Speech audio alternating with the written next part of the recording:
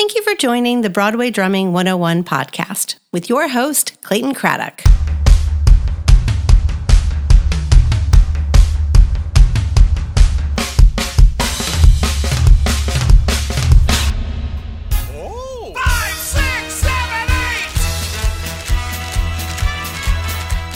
Today's guest is a little bit of a departure from my previous guests. I've interviewed seasoned veterans from the Broadway scene, but today I'm featuring a future Broadway drumming legend. His name is Jesse Ray Leach. Jesse Ray is from North Kingstown, Rhode Island. He was the drummer for the national tours of Motown the Musical, Something Rotten, and Summer, the Donna Summer Musical. Jesse Ray will be drumming for the Broadway Brown show, Mr. Saturday Night with Billy Crystal, and later on in 2022, he's going to be the drummer for the show K-Pop. Stay tuned for more.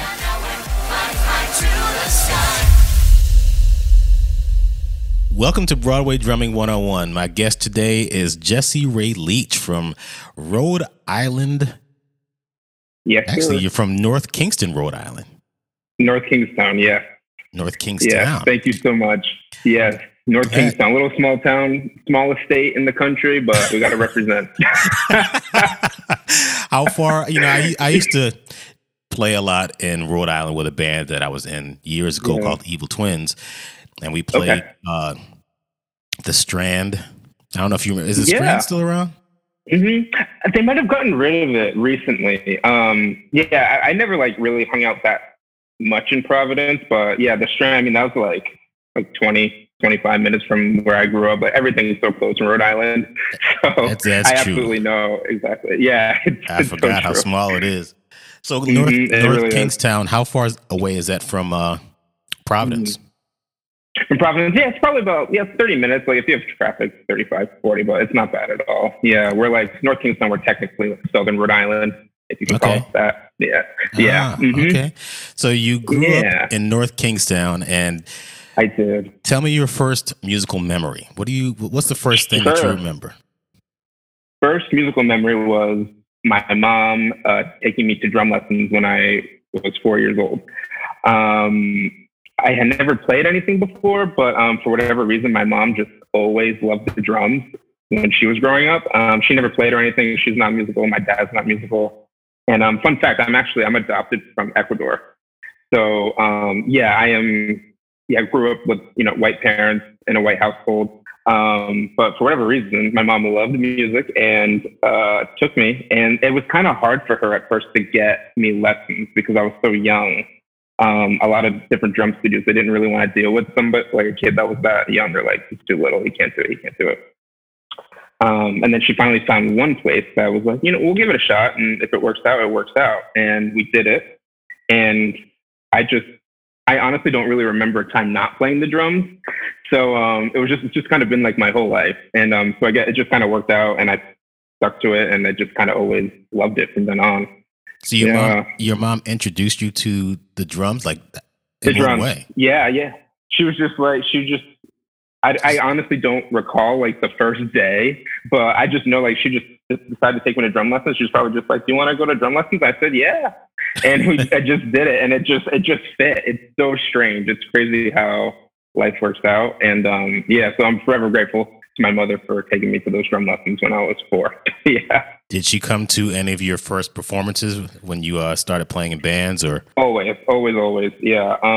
So, I started really young and then didn't really start doing performances until you get to 5th grade in elementary school and you start doing bands. So I got into bands, started playing snare drum, and always my mom, my dad, extended family, my whole family pretty much lives in Rhode Island. So everybody would come, grandparents, aunts, uncles, cousins, always supporting me from the start.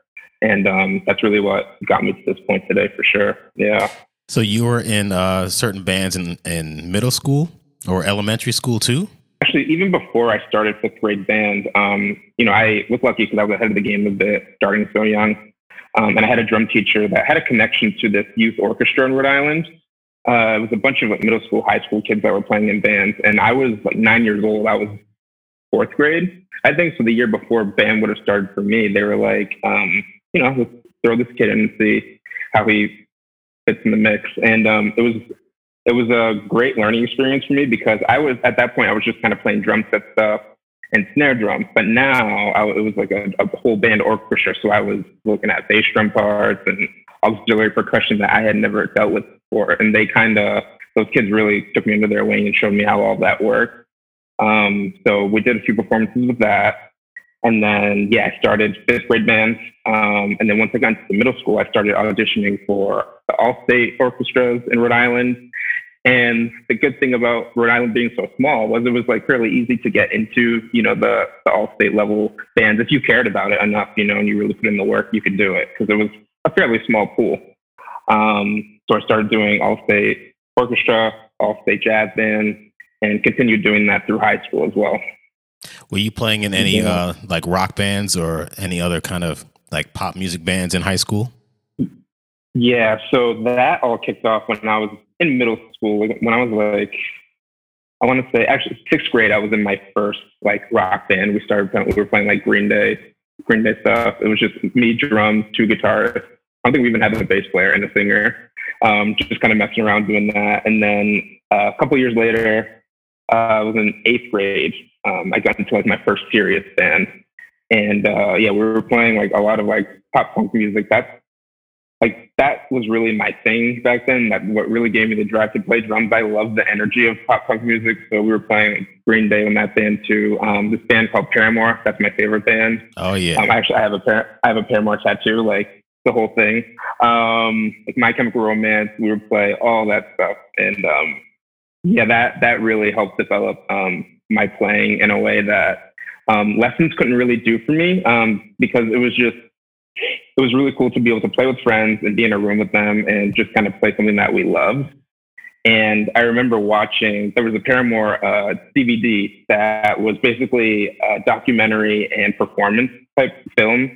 And I would just be glued to the TV watching that, like watching the drummer. His name's Zach Farrow, one of my favorite drummers. And I would just watch it repeat. And then I would like learn how to play his little nuances. I was like, this is the first time I was, listening to the record and then seeing him play it live. And I was like, okay, so he's kind of like switching it up a bit live and, throwing these little nuances here and there. I want to learn how to do that. So that's kind of what took me out of just reading music and using your ear and just kind of like learning to be more creative with playing the drum. So yeah, that was a huge part of my upbringing in music for sure. So who introduced you to the pop punk scene? Yeah, it was really just friends. Like I remember we would make little mix CDs. This was like before, like right when iTunes was starting to become popular. It wasn't really a thing yet. So we would like rip songs off of, it was called LimeWire. Yeah, I remember LimeWire. Yeah, LimeWire. Yeah. I had so many MP3s. I got to tell you a little story. Yeah. I had so many MP3s on an external hard drive, and I was going to transfer all of them to another one, which was newer. Yeah. Mm-hmm. And I was about to transfer, and I was going to format the new hard drive, but I formatted the old one, and I got rid of 70,000 MP3s, just gone. My heart was like, oh my God, no. I did not just do that. Oh no. Yeah. So all those my God. What was it called again? The format LimeWire was on. What was those LimeWire, yeah. What were they called again? I can't remember those websites. Right. Mm-hmm. I can't remember either what they were called, but I remember it was very illegal. It was It certainly was. Illegal. It was like a weird time, like right in between like CDs and like online music. Yeah, right. Like Napster got shut down, so people were like, "Okay, I'm gonna do something else." And floods of music were just coming in. I was like, "I'm gonna get the whole discography of David Bowie." But anyway, I don't know what the statute of limitations is for that stuff. Maybe it should be. Right. Yeah. I'm sorry, David. Say too much. Yeah. Even though you know what, so I bought all those CDs back in the 90s or 80s and 90s and 2000s, and then I was like, when I found out about iTunes, and then I found out about Spotify, I was like, that's where I'm going. I have the records, then I have the tapes, and I had the CDs. I bought stuff 3 times over. I'm not doing it anymore. So anyway, right? Yeah. Mm-hmm. So anyway. Yeah. It was a weird time for sure. Like with music streaming and like getting things like that. It was very strange. Do you still have those MP3s on a hard drive anywhere? I don't. But I think I still have my little MP3 player somewhere. Like I'm sure it doesn't work anymore, but I had this little MP3 player and I would throw everything on there. You remember you used to make stuff and then had to drag the stuff onto your MP3 player and take it with you? Right, exactly. Yeah, burn it on. Yeah, I know. So strange. So anyway, I'm sorry. Go ahead. Back to your. No, you're fine. Your question was who introduced you to the pop punk? Who introduced me? Yeah. Oh yeah, we were talking about the mixed CD. So it was just kind of like friends here and there. I would hear like a song here, like Green Day, American Idiot. I was like, okay, I like really dig that stuff. And then I remember like just kind of like walking through Walmart, and I was listening to Green Day a little bit from American Idiot because that was like 2004. So I was probably I was young, like 9 years old. And then I saw a Green Day CD and it was Dookie. And I was young and I was like, Mom, could I get this? And she was like, oh, yeah, sure. So picked up the Dookie CD, one of my favorite albums of all time. And I remember taking that to my drum teacher. And he taught me the songs that I wanted to learn. He wrote them out for me, transcribed them, and I got to learn them. And then I remember like after the fact, he went up to my mom and he was kind of like, this music's kind of mature for him. He's like only 9 years old. So you might want to like, take a look at that and hold on to it. So after that, I never saw that Dookie CD again. But I remember like learning that stuff. And that's really what got me into it. And then with the band I was talking about, that I played in, that was like my first serious band. We had a female lead singer, and she's the one that showed us Paramore because their lead singer is Hayley Williams. I had never heard of them before. We started learning some of their songs. Like we were almost like a Paramore cover band, and we would do other things as well. But that's kind of like what really got me into that pop punk scene of everything, and I just love playing that music with friends. Yeah. Did any of your bands ever write original music? Yeah. So, with that band, we were called Solace. We did write a few songs together. But then we weren't together that long. It was like maybe like 2 years, and then we kind of disbanded. And then through that, I formed another band with the kid that played bass. He's also a really good singer. So I ended up forming a band with him and his brother. And we ended up writing a good amount of songs together. And we had a good run like through high school. Doing Battle of the Bands, we won a couple of times. And again, with my parents being so supportive with all my music endeavors, they would help us get these performances for different events throughout Rhode Island. I remember my mom had a friend that's involved in this school called Meeting Street School in Providence, and it's the school for special needs children. And every year they do a telethon where they have people call in and give donations to the school. And 2 years we got to perform for that, and we were broadcast on National Rhode Island News. So it was like a big deal for us, Channel 12 News, but it was like a big deal for us, and it just kind of, helped form my love for performing and, doing this. It made me want to do this as a living. Yeah, I was going to ask you, did you ever have any other interests that you want to do something else with your life, or you just like, I want to just play drums? Right. No, I never really did. When I was young, I think I said I wanted to be a police officer so I could eat donuts all day long, but that was about it. I remember funny. that. Yeah, but no, like in all seriousness, I never really had any other interest other than music and playing drums. I always knew that's what I wanted to do. And I had questions about maybe being a band director, things like that. But I once I was in middle school, high school, I kind of made up my mind that I wanted to do something that had to do with music as a living. Did you want to be in a band like Paramore or Green Day, or you said, you know what, I want to play Broadway musicals one day? Right. Yeah. So that's funny. Broadway didn't cross my mind as a job until really my senior year of college. I just knew that I wanted to play drums. It's weird. Now that I think back at it, I was looking at colleges and, I want to go to school for drumming. But I just wanted to play. I didn't know who I wanted to play for, what I wanted to play for. I just knew I wanted to play drums for a living. I didn't really care. So yeah, I mean, that would have been awesome to play in a band like Paramore, Green Day, whatever. I mean, that's the dream. Like that would be amazing. But yeah, the way that I kind of fell into the Broadway thing was, after we'll go back to I'll go back to my senior year of high school, or even before that. I started playing for Broadway shows. I played for 3 shows throughout my years in high school. I remember my freshman year they did Pippin, but I couldn't play for it because there were 2 older drummers that had seniority over me. And then my sophomore year, I got to play the percussion book for West Side Story, which was absolutely insane. Absolutely loved that show, but that book was crazy. I definitely faked my way through that as a little sophomore, but it was a lot of fun. It was so much fun. And, but even at that point, I still didn't really compute in my mind that, this isn't something that real people do as a job. And then next year, I think it was Footloose, and I got to play the drum set chair. It was a lot of fun. And then the next year, I played the drum set chair for Guys and Dolls, which was also a lot of fun. And for all 3 of those shows, I had a blast. And I think those were like my favorite performances of the school year with the musicals. But it still didn't register in my mind that this is a real job.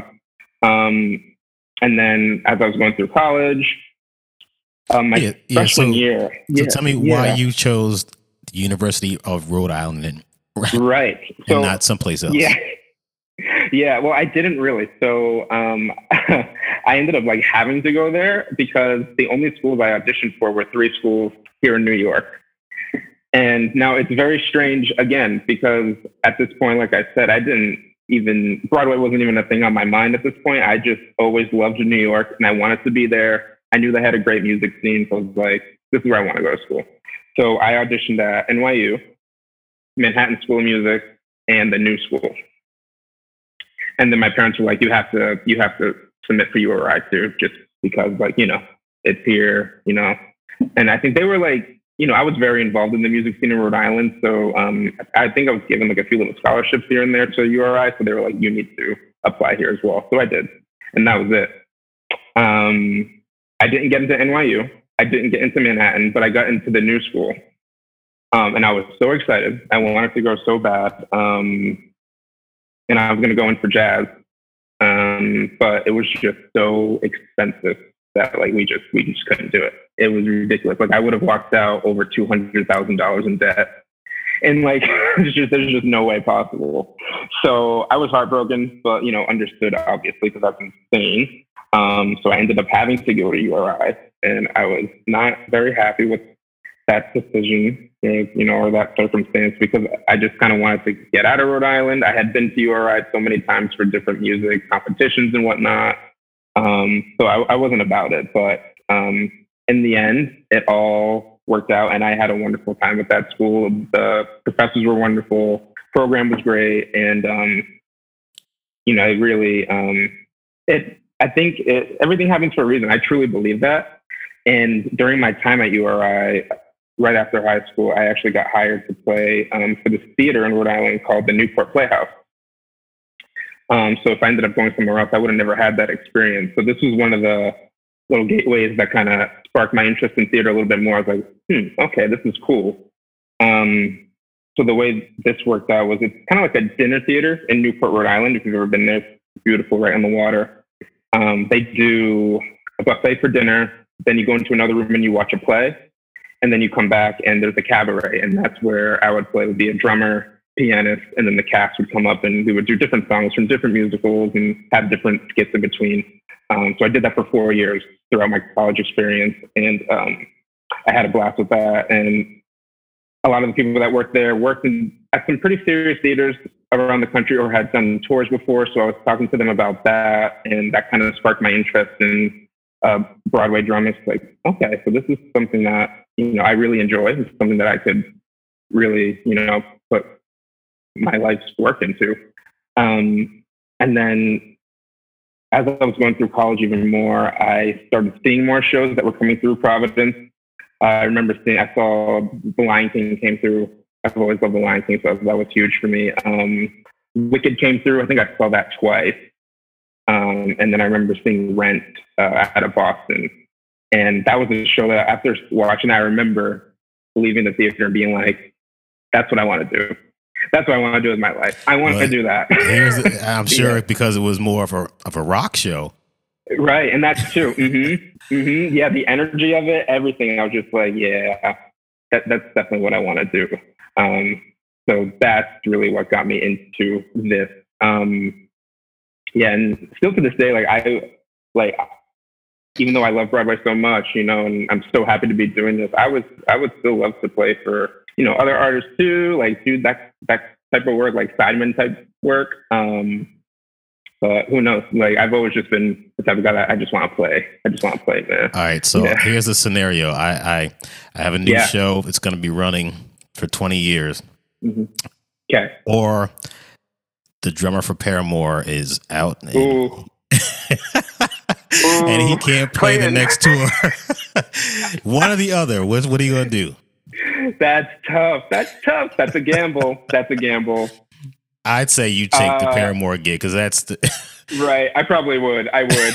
My I would smart too. mind should take that. Right. Yeah. My smart mind would take that 20 years. I mean, you're all set. But I would probably take that gig. But you can take the Broadway show and then take off because you can always take time off. That's the both worlds. Yes, that's one of the great things about Broadway is that you can do that. Right. But, exactly. I always wanted to be a rock star, and I had dreadlocks down to my back, and I was cool. Now, now I'm all wholesome and got family and stuff. Right. So. Yeah. But, my dream is still to play in a big rock band on a big stage. Yeah. I just want to see what it's like just once. Just once. Exactly. Yeah, me too. Yeah, I just want to have that experience. I don't have any desire to be famous, in a famous band, anything like that. I just want to have that experience, playing for an artist and doing that whole thing. It just seems like a really cool, special thing. Were there any people that you played with in high school or college or shortly thereafter where you played in a big venue and actually kind of had that experience? Right. Never really a huge venue like that. It's that band that I played with in high school. We did pretty well. And we would, for outdoor gigs, we would have a good amount of people come just because we had so many supporters for us, in our town and, families, everything. So we would have really great crowds like that. But I never really played a big, huge venue like that until I started playing for the theater gigs, Yeah.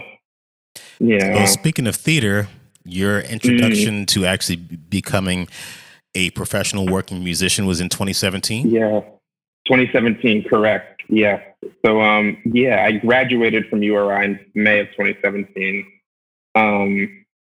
And I didn't mention this to you before, but so I went into URI as a jazz major. I started doing that. And then I ended up, my sophomore year, I really the end of my freshman year, I ended up switching my mind and be you know what, I want to get my education degree.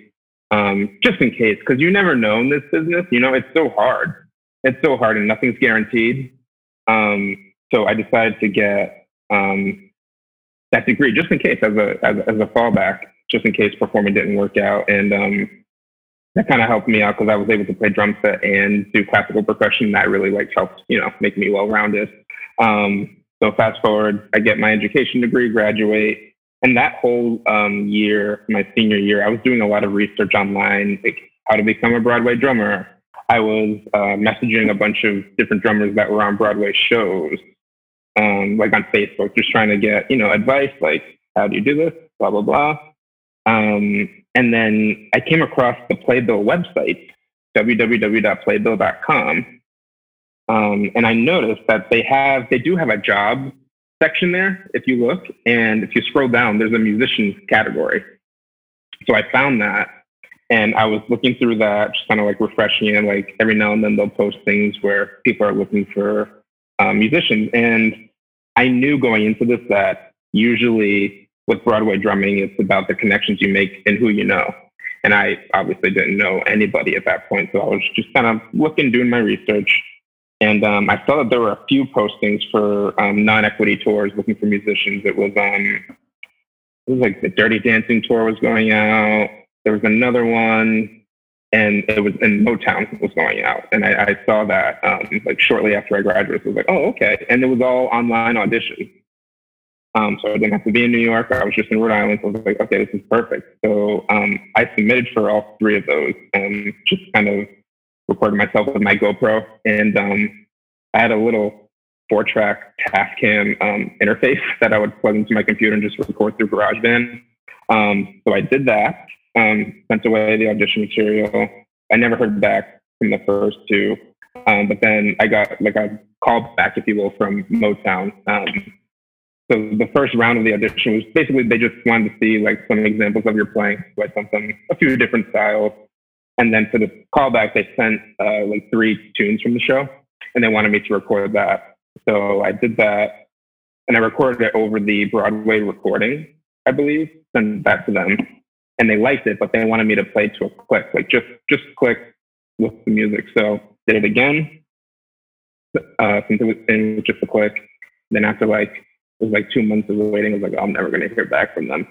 And then I got an email saying that you're hired for the show. And I was like, I was freaking out because this is like literally right after I graduated college. Like I felt very, very, very lucky. And that's exactly how I got my foot into that door. And then that September, we started rehearsals in New York. That's great. To get a job right out of college, that's pretty impressive.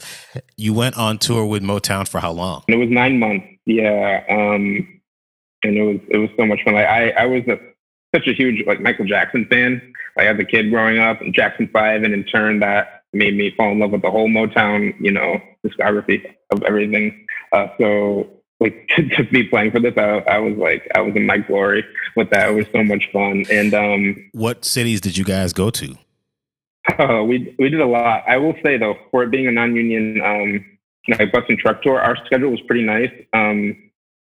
Mostly weeks, but we definitely had some split weeks here and there. Would be like 3 nights here, 2 nights there, 2 nights here, 3 nights there, and then there was only 1 week of like one-nighters where you like have no idea where you're at. But we did. I know we did Boston for a week. We did. We didn't do like any of the huge cities like LA, but we did like Costa Mesa and Thousand Oaks, and we did San Diego, and like we didn't do San Francisco, but we did San Jose, like things like that, those types of cities. It reminds me of the first tour that I did was with a show called Footloose, and we did a bus and truck tour. And I just remember driving around the United States and seeing the Southwest, and then seeing going from the Northeast, going across the United States, then going to, Washington, then coming down the coast, and then going in the Southwest, and going to Texas, and then going up. It's just so many things that you can see. And yet we played Peoria, Illinois, and Boise, Idaho. Mm-hmm. I had my wallet stolen. Oh no, really? In Peoria, Illinois. The band, I had my wallet stolen out of the dressing room. Our bassist had his iPad stolen, and AMD had his laptop stolen as well. Yeah. Oh, that's terrible. So if you play Peoria, Illinois, be careful. Hold on to your goods. Wow. Right. Mm-hmm. But those are exactly those are the same cities that we played for sure. Yeah. It was amazing. Like seeing all of that, like you said, like driving around the country and just seeing all the different places is so cool. So you got done with Motown in 2018. Yeah, we finished in June. That Motown led right into Something Rotten because it's kind of funny. So go back to May of 2018. We had a layoff from Motown before like the last bit of the tour. So I went home to Rhode Island, and the first national tour, Something Rotten, was in Providence. And it's the same company that was doing Motown. It's Worklight Productions.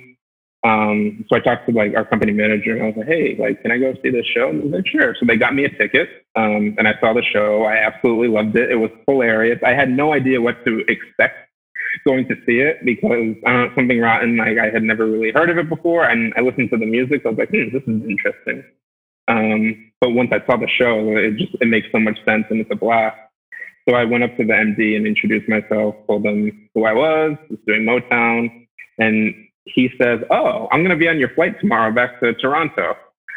He was coming to see our show to check out what gear from our tour they could take for the second national Something Rotten. So he flies to Toronto with us, and he sits in to our rehearsal.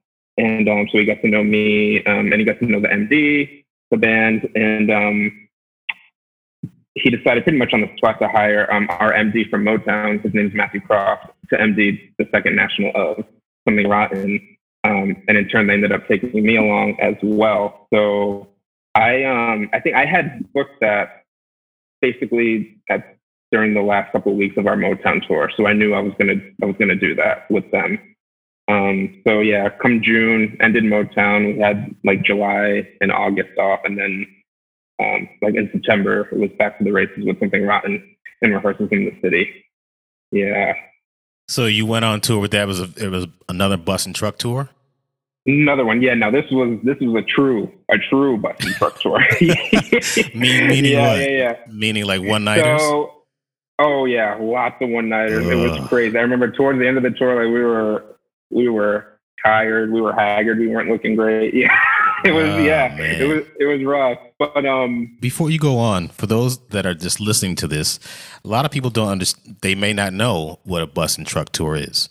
Sure. Tell people that are listening or watching what a bus and truck tour is, and how does it work as far as the drums going from place to place. And did you have to set them up? And so, a bus and truck tour, basically, it's non-union touring. So it's much lower budget than a union tour, equity tour, if you will, and typically your schedule is pretty scattered and sporadic. You're not going to be sitting in a city for a month. You're not going to be sitting in a city for like rarely 2 weeks. So usually you'll be, go to a smaller town, play it for 3 nights, and then pack up your stuff, go to the next city for the next 2 nights, and you're just bouncing around.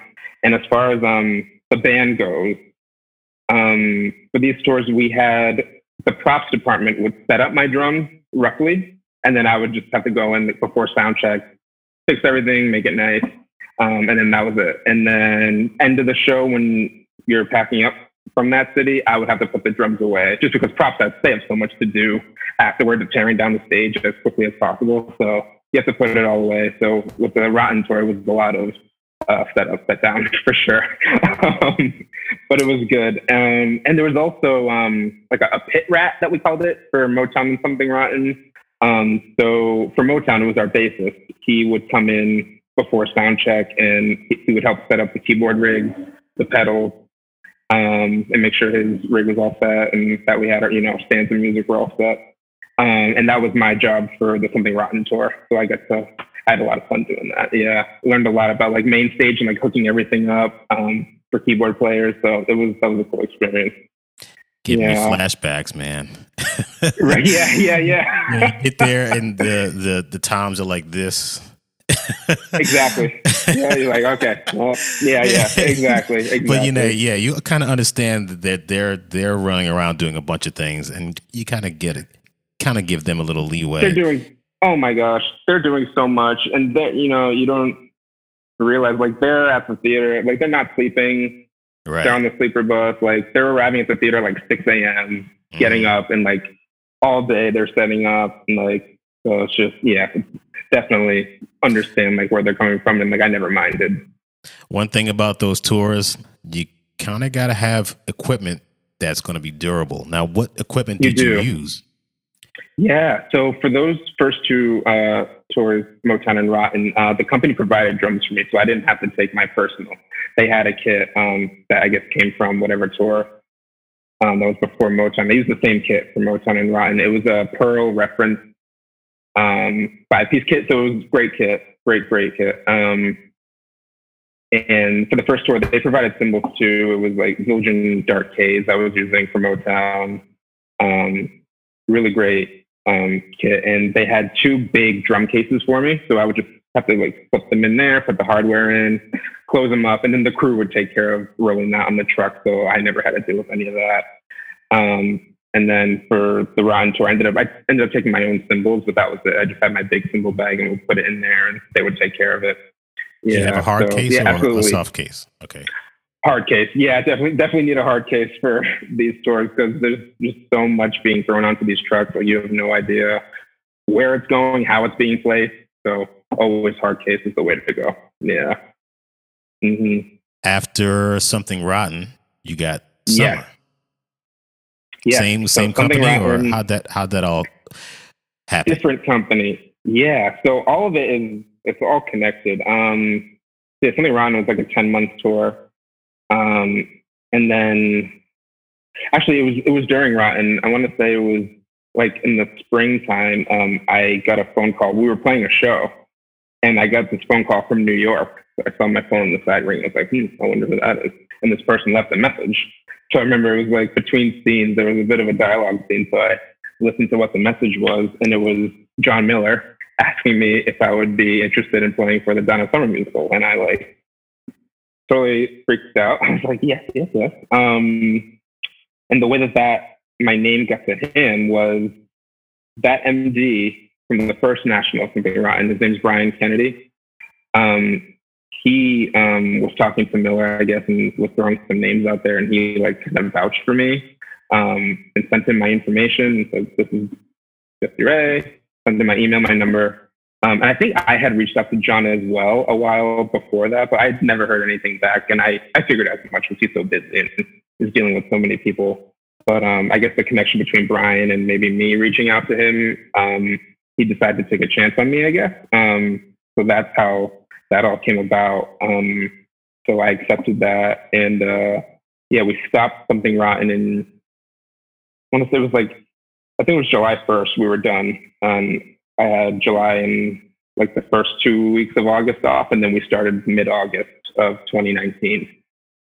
Yeah. So before we get to 2019 and something that happened in 2020, we met and you came to see Ain't Too Proud. Actually, it's funny. Yesterday, I was looking at my phone and I got a memory pop up. Exactly 2 years ago, yesterday is when I met you and sat in the pit. Really? Yeah. Wow. Yeah. It was September 13th. Mm-hmm. That's fascinating. Now, I know we have a connection not only because I did a lot of stuff in Rhode Island, but I can't remember how you know Parker Reed, right? Right. So, you're right. So, my senior year of college, like I said, I had switched to music education. So my last 2 months of my senior year was student teaching, and I was student teaching at Barrington High School, where Parker is a student. So I was like his student teacher for a couple of months. And I remember I remember working with him. And then the year after I did Motown, the teacher I was teaching with, her name is Barbara Hughes at that school. She reached out and was like, "Parker's interested in Broadway drumming. Like, we'd love to talk to you if that's possible." So I met with him for lunch one day. And I can't remember how I brought that up to you. But you know his father, right? That's correct. And that's so funny. known Park. The band that I played with in Rhode Island was Evil Twins, and Oliver Reed. Okay. Oliver Reed was the guitarist. I see. So that's the whole Providence thing. He's still teaching in Rhode Island, and Parker is at SUNY Purchase in his second year. Yes. Mm-hmm. I've been following Parker on Instagram. It seems like he's been doing really well. Yeah, I finally, my girlfriend and I were trying to get him to post things on Instagram. And he's like, "I don't really know how to do it." And so he finally started posting stuff. I'm like, yes, because he's really good. And I like the things that he's posting. And, the whole thing that I was going to bring up is, you and the MD for, I guess it was Something Rotten, and reaching out to John Miller. If someone is on your mind, they're going to remember you, and they're going to reach out to you to say, "Well, I just was talking to somebody. Right. Let's see if they're interested in doing the summer musical." So it's all part of networking. Right. Now, I can't remember how, I don't know if you reached out to me on Instagram or was it through Facebook or I can't remember how. Yeah, I think it was on Facebook. Yeah, I think I added you and I ended up writing a message to you, and you were like, you were super sweet about it. I'm like, please come sit. I think I'm pretty sure that's how I initially reached out to you. Okay. Yeah, it never hurts. Like the way that I always viewed it was like, what's the worst they're gonna do? Say no. At least you tried, right? Right. Because if I never did that, I wouldn't be talking to you right now. That's correct. You would have no idea. You would have no idea who I am. 2019. Did you go and see other shows when you were in town, or? Oh yeah, definitely. Yeah, I saw. Yeah, for all three of those shows when I was like here in the city rehearsing, I made sure to see a bunch. Like I saw the band's visit when it was here. Sat in the pit with you. I think the same year I sat in with you, I sat in with Matt over at Wicked. That was my first time sitting in the Wicked pit. That was awesome. Great experience. Such a nice dude. Yeah, really, really nice. What else did I see? Yeah, I definitely saw a bunch. I saw Mean Girls. I saw Kinky Boots before it closed. So definitely took advantage of being here while I was in the area. Mm-hmm. So you went out on tour with Donna Summer. Yeah. Yep. So started summer. Yeah, we started rehearsals mid-August. And then we were out. And this was my first equity union gig. So no more bus and truck, which was lovely. And yeah, we hit some good cities. We did Cleveland, got to go to the Rock and Roll Hall of Fame. That was great. Yes. We did, we teched in Rochester. That was first, Rochester, New York. We were in LA for like a month, which was amazing. Maybe three weeks maybe, at the Pantages, like gorgeous. Yeah, that's a great theater. That was a blast. We did San Francisco for a full month. All right, where'd you play in San Francisco? Was it in the Tenderloin district? Oh yeah, it was. I heard it's even worse now, but it's bad. That was honestly the worst. Like little area that I've experienced in the city in a long time. I thought where we played in Baltimore, I thought that was bad. Like by the Hippodrome, if you ever played there, like that area was really rough. This was different. Yeah, and we were there for a whole month, like around Christmas time. And I remember walking. I think it's called Market Street, which is the main strip there. And I was just walking down after dinner, like right before the show was starting. Right across the street, I hear pop, pop, pop. 3 gunshots, and like everybody starts running. What? It was like heart drop because you never know. You hear all these things going on with gun violence. It's just like your heart, like it was just a crazy feeling. It was just it was like gang violence in the area. They weren't shooting at anybody, but it was scary. Yeah. Oh, wow. Really I didn't think it was that bad. I mean, I've heard like people stepping over people and trying to step over feces and all that too. That too. Mm-hmm. Violence like that. Damn. Yeah, it's crazy. Yeah, I think we played at Golden Gate. I think that's what the theater's called.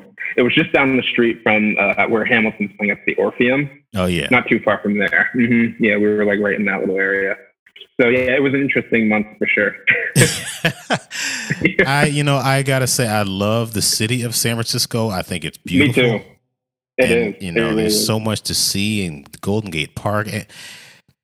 I love it, but, man, there's just certain things that they could fix. Absolutely, yeah. And I really hope they do, because it's such a unique city. There's no other city like San Francisco that looks like that.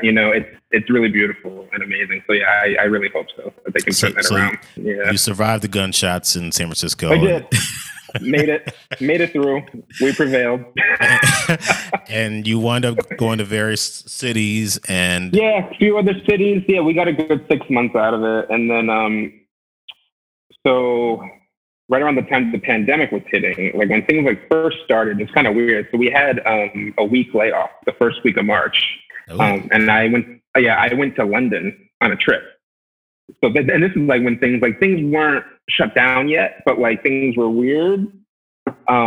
People were starting to wear masks in public, wearing gloves. Like it was just like very strange. So I was in London for the first week of March, came back, and we were playing Toronto. We're going to be playing Toronto for 2 weeks. So we hit Toronto, and then now things are getting serious in the United States, and things are shutting down. New York's shutting down. The national tours are shutting down, but like we were still kind of just like floating around and like still doing our thing because we were in Canada. Like, it was just, they didn't shut things down yet. So we played, it was that second week of March. We played Tuesday through Friday night, and then that Saturday morning, we got the email that Toronto's pulling the plug. So that was it, yeah. And then next day on a plane home, and I'm sitting in my parents' house in Rhode Island for the next year and a half. Wow. Okay, and that's where we are right now. Right. Yeah. So when you were in Rhode Island, tell me how you got. So look, you started out playing in elementary school and high school bands, and then you go to college, you get your degree.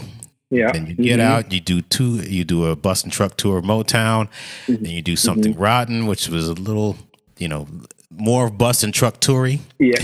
Then you get a 100%. Real gig, a real equity gig with Summer that's like, okay, it's getting better and better. Then stuff happens like with all of us, and you go back home.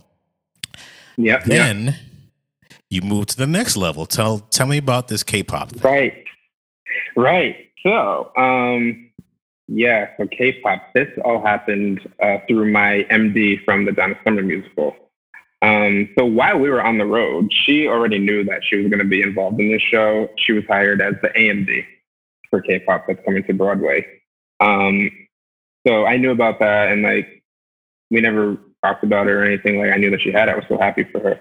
And then when I was home, like after the pandemic, it was like a couple months later, she texted me and she was like, our MD for this show doesn't really have a drummer in mind that they want to use. So I'm going to give them your name and, we'll see what happens. Like if you just play for like, the workshop, like, that would be a great opportunity for you. Like, I don't know if you would be able to be hired for the chair, but just wanted to let you know, like I'm putting your name in. So like, great, that's amazing. And then a couple of months later, several months later, I think it was last December, she called me and said that they're going to take you in on this. So she's the one that vouched for me, and I owe her so much for that. And then I got a call from the contractors. I believe it was February of 2021. It must have been, February 2021. So I got the official call. So we're going to be starting that, and now things are just crazy. So we were supposed to start rehearsals this November and do an out of town in DC in December, but it already got canceled for COVID concerns and whatnot. So it's still like a crazy game over here trying to figure things out. But we are still going to start some work sessions in the city November through December, just kind of to start get things rolling, because they've been trying to like really get something together for a long time. K-pop did an off-Broadway run, I believe it was 2017 at Ars Nova. And I think it did pretty well. So these past couple of years, they've been trying to develop it for Broadway. And now we've just had so many obstacles with COVID and like trying to get things running. So I'm just looking forward to like getting in the room and like being able to work on a little something for the time being. And then I don't think we're going to officially open until next August, or start rehearsals next August. Yeah, it's going to be a while. Mm-hmm. Well, that's going to be a while from now, but you have something else happening. You just stuff just keeps falling in your lap. Right. Attracting that good energy. I guess you attract good energy, which is great. So right, I guess. Tell me what just happened. Yeah. So, I don't know if I can mention like names of titles of things yet, because I don't know what's announced, but I will say, So literally, I was, I just got an email a couple of days ago from a contractor here.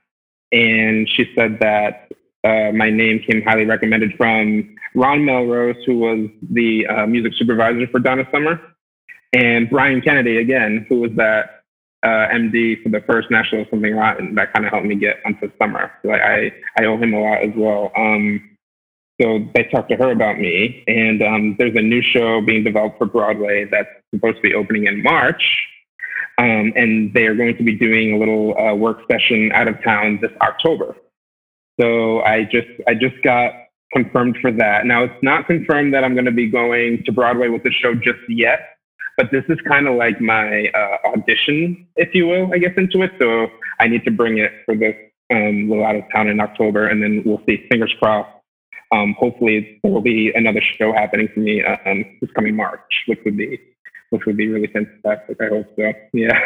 That's great. That's great to hear. Congratulations, and I hope it thank you so much. All works out. And the thing that thank you. You'll probably be able to take away from a lot of the interviews that I do on this podcast is that drummers generally are connected to music directors. Yeah. And you tend to go from show to show to show with them. And Right. that's kind of what happened with me with Kenny Seymour and doing Memphis and now Ain't Too Proud and hopefully some other things. But a lot of drummers connect with a certain person. And if you have that good working relationship and you guys know each other, because generally when you do certain workshops or readings, when you're doing those things, the music director wants to know that you can kind of read their mind and know what they want. And that's good for them. It makes their job easier when they're dealing with choreographers and directors. So I'm sure that's probably one of the reasons why you keep moving from thing to thing. Right. Yeah. What's his name again? Thank you, Brian. Brian Kennedy. Yeah. Brian Kennedy. Yes. That's great. Yeah. So if there's one thing that you could tell younger people that are younger than yourself, about doing shows, what do you think is the most important thing that a young drummer should know about playing in musicals at this level? Sure. Yeah. The first thing, like getting into it, like if this is something you really want to do, I definitely want to stress that you don't initially need to be in New York to do this. Like coming from me, like I was just in my parents' house in North Kingston, Rhode Island, and got my foot in the door with this non-union show that then opened bigger doors for me. Like right now at the age of the internet, like it's much easier to be able to audition from home and show what you have to offer. So I definitely want to stress that because I know how expensive New York is and how daunting that can be for a young person, like trying to make a living and moving here and spending all that money. It's tough. It's not easy. So I definitely want to stress that it's possible to do it elsewhere as well. And then once you do get into it, you need to know that it's not just about being a good drummer. It's about being a great person, about being an even better person, and being somebody that people want to be around, because if you're not, then you're not going to get the call back to do that show. Nobody's going to want to be stuck on a bus with you for 9 months. If you're not, a decent person and you don't, help bring joy to the team and, just spread positivity, because if you don't, people just kind of, no matter how good you are and how amazing you are, they're not going to want to hire you back. So that's definitely a key for me as being a musician. And that goes for any musician, not just being a drummer in any kind of playing scenario, really, if you want to get the call back. Yeah. Some of the mistakes that you made over the past 3 or 4 years. Yeah. What's one thing that you could share with somebody to say, probably shouldn't do that? Right. Yeah. Not doing it. Definitely. Don't get too comfortable. And I don't mean like, of course you want to be comfortable with your book and know it well and, be solid with it. But what I mean is, you don't want to get lazy, start zoning out, especially in between scenes. Because, after playing show number 235, it could be very easy to fall into the pattern of, not really feeling it tonight and what's going on my phone, what's going on Instagram between things. And then before you know it, you missed the cue. I remember one time on Something Rotten, there was a cue where usually we were on a click. So usually you would hear like a 3, 4 into it. And there's the one cue where like it was just like you have to watch the conductor, like you have to really watch, and then it's just like 2 little hits. It was like Shakespeare, hit that, and I was just like totally zoned out, missed it. It was like our first show too. It was like our opening show, and I was like, got it. So definitely don't do that. You always, no matter what, you always need to be on your toes. Because you never know what's going to happen, especially like things always happen on stage that are sometimes out of your control. If like an actor misses an entrance or something, like you need to be right there and ready to do whatever needs to be done to keep the show moving along. Yeah. What kind of gear do you prefer or like or have? Or all three? So, sure. So I have a few different endorsements with some drum companies. So the first one I got was during Something Rotten, I've been using Phosphorus cymbals for the past 3 years. Handmade in Istanbul, Turkey. They're a wonderful company to work with. And I remember playing a lot of their cymbals when I was in high school. My band director had a bunch of their cymbals. So I had reached out to them and told them what I do, and it just kind of worked out. So Phosphorus cymbals. This past year, I've been linked up with Los Cabos Drumset. They are a drum company that's up and coming in Canada. I got that connection through Q Robinson, who you know as well. He has a good friend that is an artist with them, and they were looking for more drummers to join their roster. So they thought that would be cool to have a theater drummer, because they don't really have many Broadway theater drummers on their roster. So I've been using their stuff, which is fantastic. And I've been using SJC drums. SJC, it's this like boutique drum company out of Massachusetts, and they make a lot of drums for my guys, the pop punk drummers, like Trey Cool from Green Day uses their drums. Cyrus Baluki from this band called Newfound Glory uses their drums. They kind of cater to that style. And I always loved their drums, so I ended up reaching out to them, and it just kind of ended up working out. Because same thing, they don't have any theater drummers either, really, on their roster. So they were down for it. So I got this beautiful, like this blue teal oyster wrap on this 5-piece drum set. Oh, and I actually just had them make an 8-inch tom and a little 10-inch snare drum too, for K-pop when that happens next year. So definitely excited for that. So those are the big three that I use. And I always use Remo drum heads as well. That's very cool, man. SJC. Yeah. SJC. Yeah, they're a really great company. Yeah, have you ever heard of them? I have not. Yeah, definitely look them up. Yeah, they make some really cool stuff, and they do some really cool custom kits. So what does the SJ? Is it somebody's initials? SJC? Yeah, it's the owner's initials. Yeah. Mm-hmm. Okay. Yeah, SJC. Yeah. They're based. Yeah, I haven't been to their factory yet. I really want to, because it's not that far from where my parents live. But yeah, they're located right in Massachusetts, and they make some really, really great drums. Yeah, I'll have to send you some stuff of theirs. We're doing some cool stuff. Mm-hmm.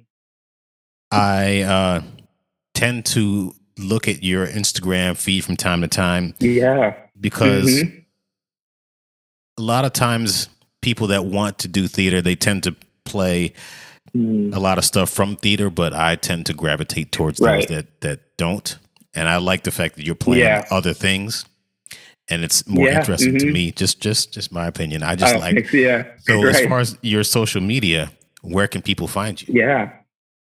Sure. Yeah. So I'm mainly active on Instagram. It's just my name at Jesse Ray Leach. It's JESSERAYLEICH. And then also I'm on Facebook too. You can just look at my name, JESSE-RAYLEICH. Those are the two that I use. I have a Twitter too, but I'm not really active on there. So definitely, if you want to reach out, Facebook or Instagram is the way to go. And I do have a website as well. It's www.jesseraydrums.com. No TikTok? Yeah.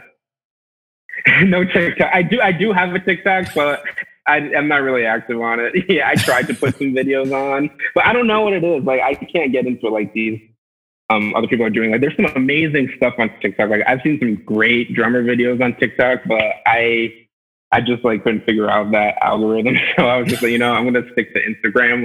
That's what, just throw up the video, do it. But I mean, yeah, there's some really cool things that drummers and musicians are doing on TikTok for sure. Snapchat? Not for me yet. Snapchat? No Snapchat.